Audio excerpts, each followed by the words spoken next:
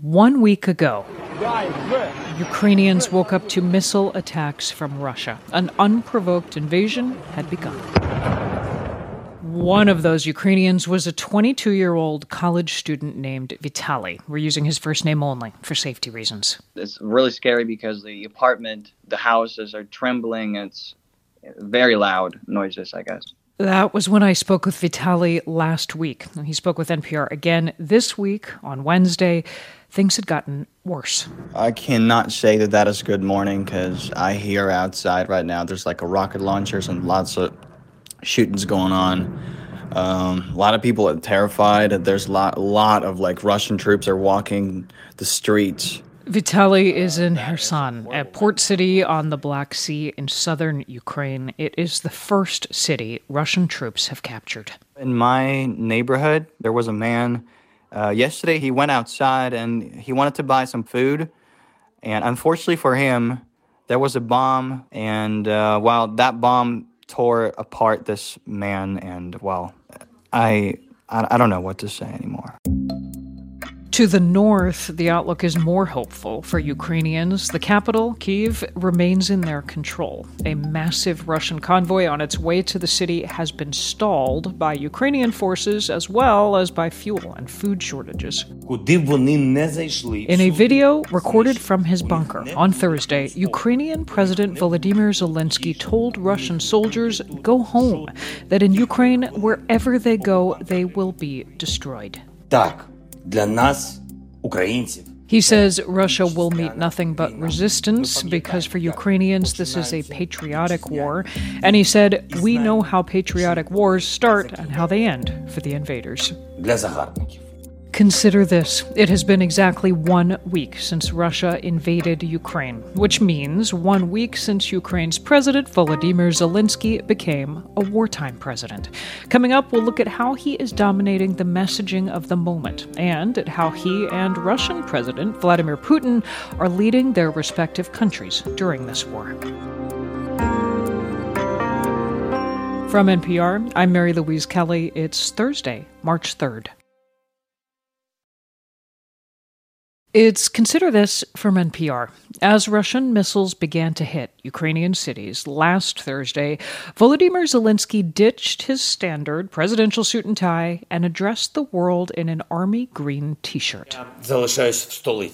I remain in the capital. My family is also in Ukraine. My children are in Ukraine. They are not traitors. They are citizens of Ukraine. He said they were staying put, despite the clear risk. According to the information we have, the enemy has marked me as target number 1, my family as target number 2. He also called into an emergency summit of EU leaders in Brussels, telling them this might be the last time you see me alive. Of course, it wasn't. The video dispatches have continued. Like this one, where in the early morning hours, Zelensky appears in front of one of the most recognizable buildings in Kyiv, right across from his presidential offices. He signed off with, "Glory to Ukraine." Slava Ukraini.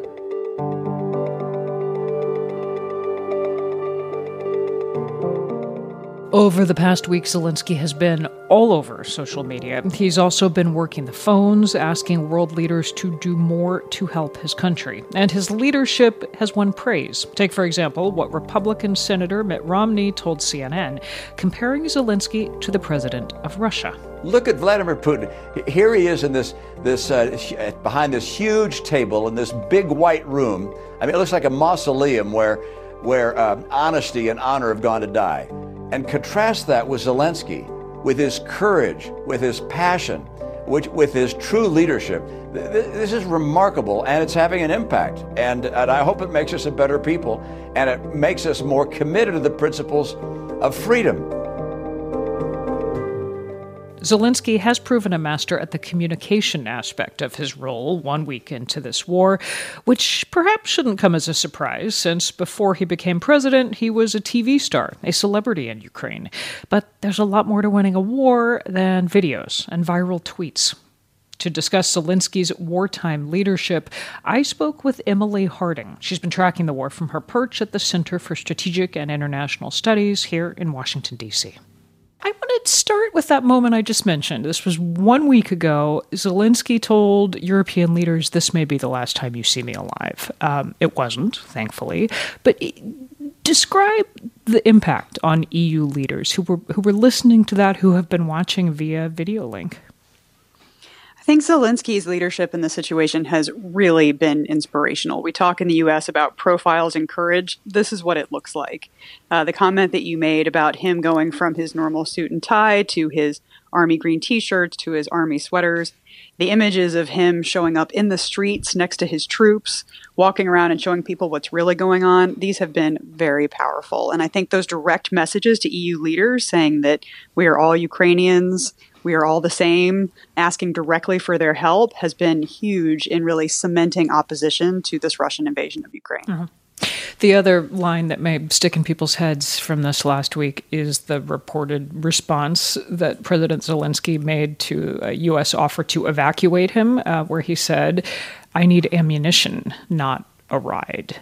I wonder, when you heard that, I should mention that part of your background is you are a former CIA analyst, you were a leadership analyst, you were looking at what makes leaders. When you look at Zelensky right now, what do you see? I see someone who is really stepping into his element. The contrast between him and Vladimir Putin's leadership is stark. You see Putin at a huge, long table, distanced from all of his advisors, looking paranoid, looking separated, very much emotional in a lot of his speeches. And then you see Zelensky, who's standing next to his soldiers, who is down in the streets, who is talking about his family and his country and how he's going to stand up to Putin's rule. His rise from, somebody who maybe wasn't taken incredibly seriously as a former comedian and now president, he has really risen to this moment. And when he made that comment about, I need ammunition, not a ride, I couldn't help but smile. I think that the whole world probably looked at that as an iconic moment of this conflict. Well, and to the point of how big a transformation this is, how very not seriously he was being taken really recently. I want to play a little bit of tape. I was in Ukraine just a few weeks ago reporting. At the end of January, Volodymyr Zelensky's poll numbers were abysmal. We struggled to find anyone who liked him. This is a one remark from a woman we met on Maidan, the Independence Square in central Kyiv. She was 32 years old. Her name is Yana Yarosh. Are you confident in the government here? Are you kidding me? No. That's a good joke, actually, to be confident in the government. No. Personally, I do not trust what they say. So you hear her laughing there. The good joke, the mere thought of being confident in the government. How do you explain a transformation like that? Well, in any conflict or moment of crisis, there's always a rally around the flag effect. So I think any leader would expect to have a bump in their approval rating just because people do rally behind what they see as a hope in his leadership. But Zelensky has more than outstripped expectations there. His leadership has been inspirational. He's really been speaking for the voice of the Ukrainian people. His attempts to speak directly to the Russian people have been really impressive when he speaks in Russian and he says, yeah, he's fluent in both, like a lot of Ukrainians, so he can speak directly to both peoples, yeah. Exactly. His comments about how, this denazification claim that Putin is pursuing, hey, I'm a Jewish, Russian-speaking Ukrainian. I don't know what this guy's talking about. He's really done very well at being very relatable, but then also being a very strong leader. And he has risen to the occasion during this crisis. Is there a risk of building him up too much, a risk to lionizing him in this moment? Of course. I think there always is that risk. The outpouring of support to the Ukrainian people has been dramatic, and that's in part because we've seen all these heroic stories come out of Ukraine. I really worry that in the next week or so, we're going to see the tide turn a little bit, and the Russians are going to double down on some of their terrible tactics. And then we may see things start to turn a little bit. And I don't want the world to lose faith in the Ukrainian people and their will to fight, because I think they're going to keep fighting. Oh, you're injecting a note of realism here, which is that you have this president who is inspiring people in his country and around the world. But the fundamental dynamics of this fight have not changed much. This is still Ukraine fighting on its own and against a way bigger, way better resourced Russian military. That's right. The Russian advances have bogged down in several places along the way, but that is not a permanent condition. Lots of people are making comparisons between this and the Russo-Finnish War. There are ways that Russia can redouble its efforts, can get those convoys moving again, can frankly use artillery and their air force to much greater effect if they want to. I suspect that Zelensky's going to stay on camera and keep talking about how well the Ukrainians are doing for as long as he possibly can. Emily Harding. She's with the Center for Strategic and International Studies in Washington, D.C. Back to that comparison we heard Senator Romney make earlier about the contrast between Zelensky and Russian President Vladimir Putin. Recent photographs show Putin sitting at the head of a very long table.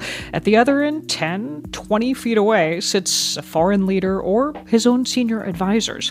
This is reportedly a COVID precaution, but Putin is literally keeping everyone at way more than arm's length. I think these decisions are being made very much by Putin himself in conjunction with a few other people who aren't going to contradict him. Angela Stent is a senior fellow at the Brookings Institution. She wrote the book Putin's World, Russia Against the West and With the Rest. She spoke with NPR's Sasha Pfeiffer about what this war is teaching us about the other leader involved.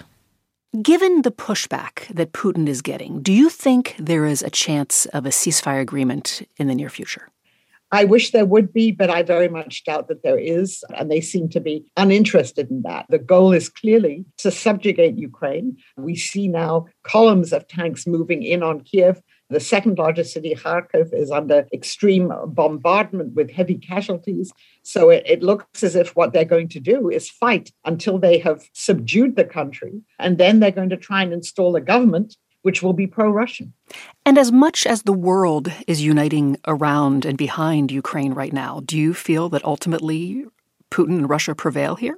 They probably will prevail because the United States, for very good reasons, has said we are not going to send American troops to fight Russia. We're two nuclear superpowers, and therefore we can't do that. NATO is not going to get into a war with Russia.